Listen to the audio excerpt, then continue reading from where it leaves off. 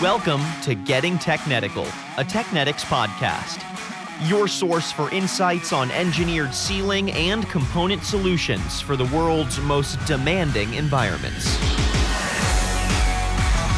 Hello, everyone, and welcome to this episode of Getting Technetical with Technetics. I'm your host today, Tyler Kern, and today on the episode, we're discussing commercial aerospace trends for 2022. So we're casting an eye forward, as well as putting it in proper context, putting these trends in the proper context of what's been going on in 2021. And joining me here on the show today is Jason Riggs. He's the Director of Strategy for the Americas at Technetics. Jason, welcome to the show. Thanks for joining me. Hey, good to see you, Tyler. Thanks for having me. So Jason, as we look at the trends looking ahead to 2022, let's start off by talking about demand. Obviously, demand tailed off quite a bit during the pandemic. Let's talk about whether or not you see demand reaching pre-pandemic levels once again as we look forward. Start us off there.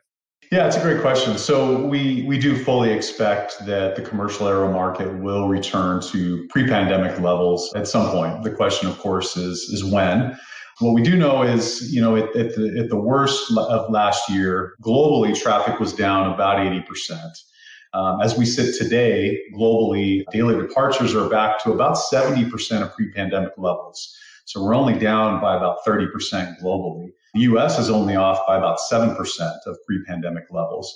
On the other hand, China is still down about 50% and Europe is down about 30%. So we really anticipated kind of entering a strong comeback period right now for Europe, particularly with their winter travel season. But of course, this new COVID-19 variant has created some uncertainty and certainly some headwinds for cross-border air travel, which is definitely challenging to Europe's recovery. On the other hand, there's a lot to be excited about in the market right now. The business jet market continues to perform really well, and it really has stayed strong even through the pandemic. The 737 MAX, which has been grounded for safety issues in China for quite a while, was just recently given the green light to start flying again, and that's really meaningful for that market and for Boeing.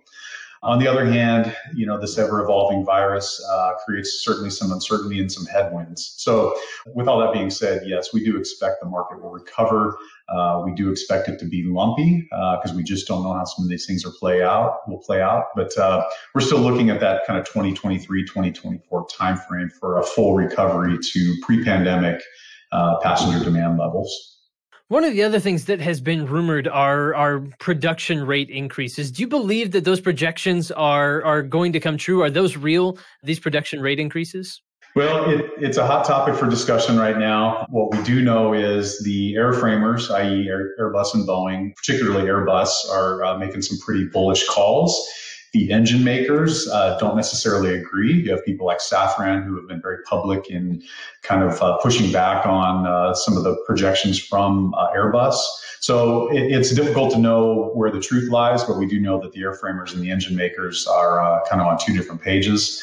What we've seen from Airbus is they're calling for production rates somewhere around 75 per month in 2025, which, just as a point of reference, that's about double where we stand today in terms of production output. Is it real? It's hard to say. We do know the market's recovering. We do know Airbus is well positioned to capture some of that market, but there's also speculation that they're kind of putting some of these lofty goals out there as a way to put pressure on Boeing, who's kind of fallen solidly back into second place after having kind of a 50-50 duopoly for a long time. So we just don't know where that's going to go. We do know that rates are increasing. We do know that it's going to create both challenges and opportunities for the supply base. So, for folks like us at Technetics, we're preparing one way or another, but where we actually end up in terms of true output is still kind of TBD. I would assume that with people kind of differing on those projections, that makes it difficult to project forward for the supply base, right? What does all of this mean for the supply base and all of the uncertainty that maybe is wrapped up in that situation? Well, there's a lot of reasons to be concerned about what that means for the supply base, how the supply base is going to be affected. What we do know right now is we'll just say the aerospace and defense supply chain is already stressed, and certainly increasing rate is going to create more stress and strain on the supply base. Kevin Michaels from Aerodynamic Advisory recently reported in Aviation Week that skilled labor, from his perspective, has emerged as kind of the main supply chain challenge. We know that, there were major layoffs throughout the industry in 2020, and a lot of suppliers in the aerospace and defense supply chain are having a difficult time recalling some of those employees that they need to be able to expand capacity. I've heard it said that within the supply chain, that the workforce is about 10 to 20% smaller from where it really should be today to support current demand and as well as some of the near-term ramp. So the question then is why? Why are we having such a hard time maintaining and growing the workforce? And there's a few hypotheses that have been thrown around. One is younger people are finding opportunities in other industries where they can get competitive wages. So perhaps their interest in aerospace has kind of declined.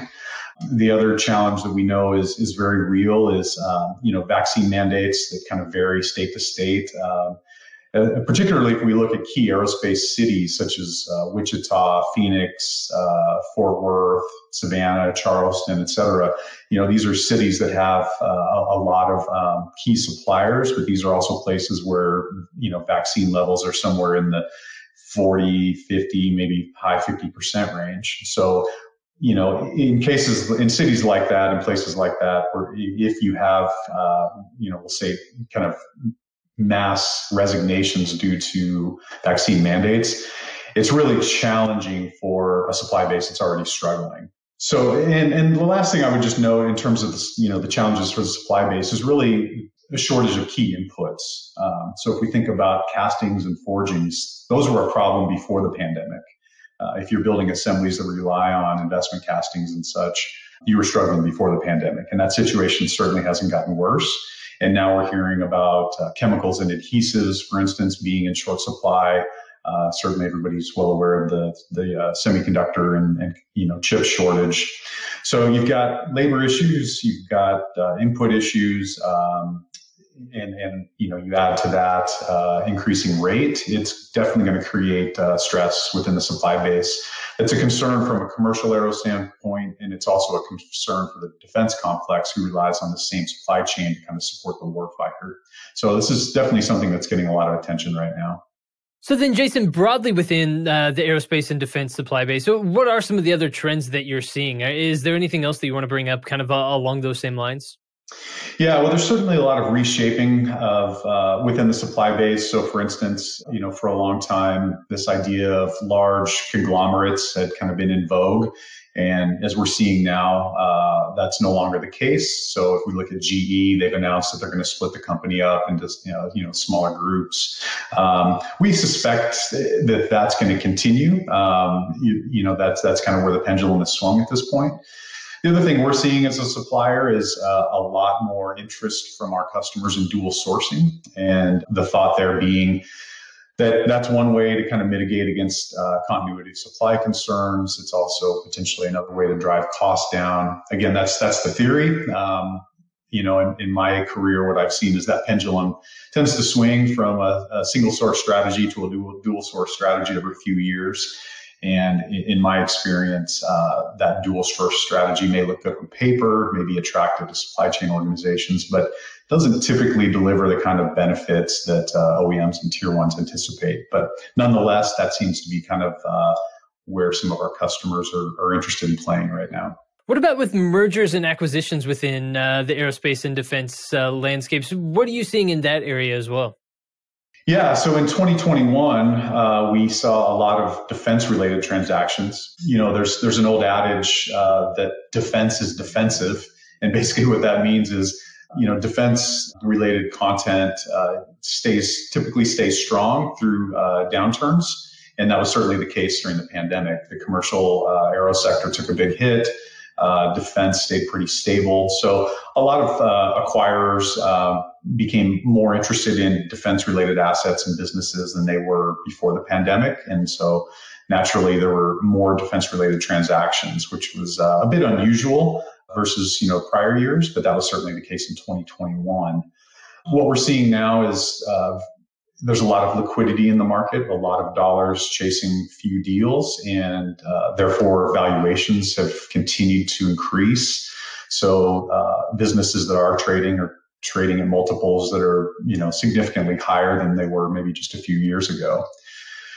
So looking forward, we expect more commercial aero deal flow, particularly next year. You have a lot of businesses that weren't performing well over the past year, maybe had been interested in selling, but certainly weren't in a position to do so. So they kind of pulled back, battened down the hatches, kept operating the business. And now they're at a point where business is looking healthy, balance sheets look good, and we expect some of those businesses will be coming to market. And then going back to my earlier comment about, conglomerates kind of being no longer the flavor of the month, we expect you'll see more portfolio reshaping, divestitures, carve-outs, et cetera, as companies continue to either split up assets or shed kind of non-core assets. So that should create opportunities within, particularly within the commercial aero sector, and again, should increase deal flow in 2022. Excellent stuff. Excellent stuff. Jason, as we begin to wrap up our conversation here today, do you have any final words, anything you want to leave our audience with here today, just in terms of summaries or closing the books on 2021 and looking ahead to 2022? Yeah, so 2021 was quite a year. We feel really good as Technetics and Enpro about where we are at and our ability to support as the market returns.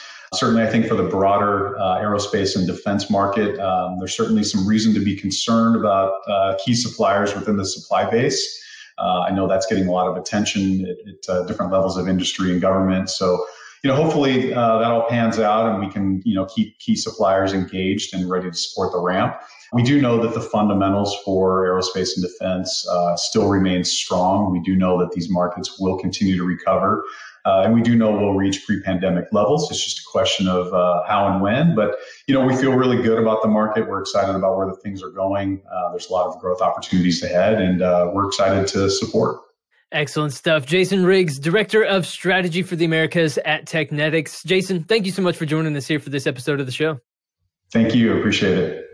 Absolutely. And everyone out there, thank you for tuning into this episode of Getting Technetical with Technetics. Of course, for more, you can visit Apple Podcasts or Spotify to get up to date with the latest episodes of the show, to keep up to date with everything going on at Technetics. Of course, you can also visit the Technetics website for more there as well. And you can subscribe to stay up to date with the latest podcast episodes and so much more. Make sure to do that because we will be back soon with new episodes of the podcast. You don't want to miss those. But for this one, for my guest today, Jason Riggs, I've been your host, Tyler Kern. Thanks for joining us.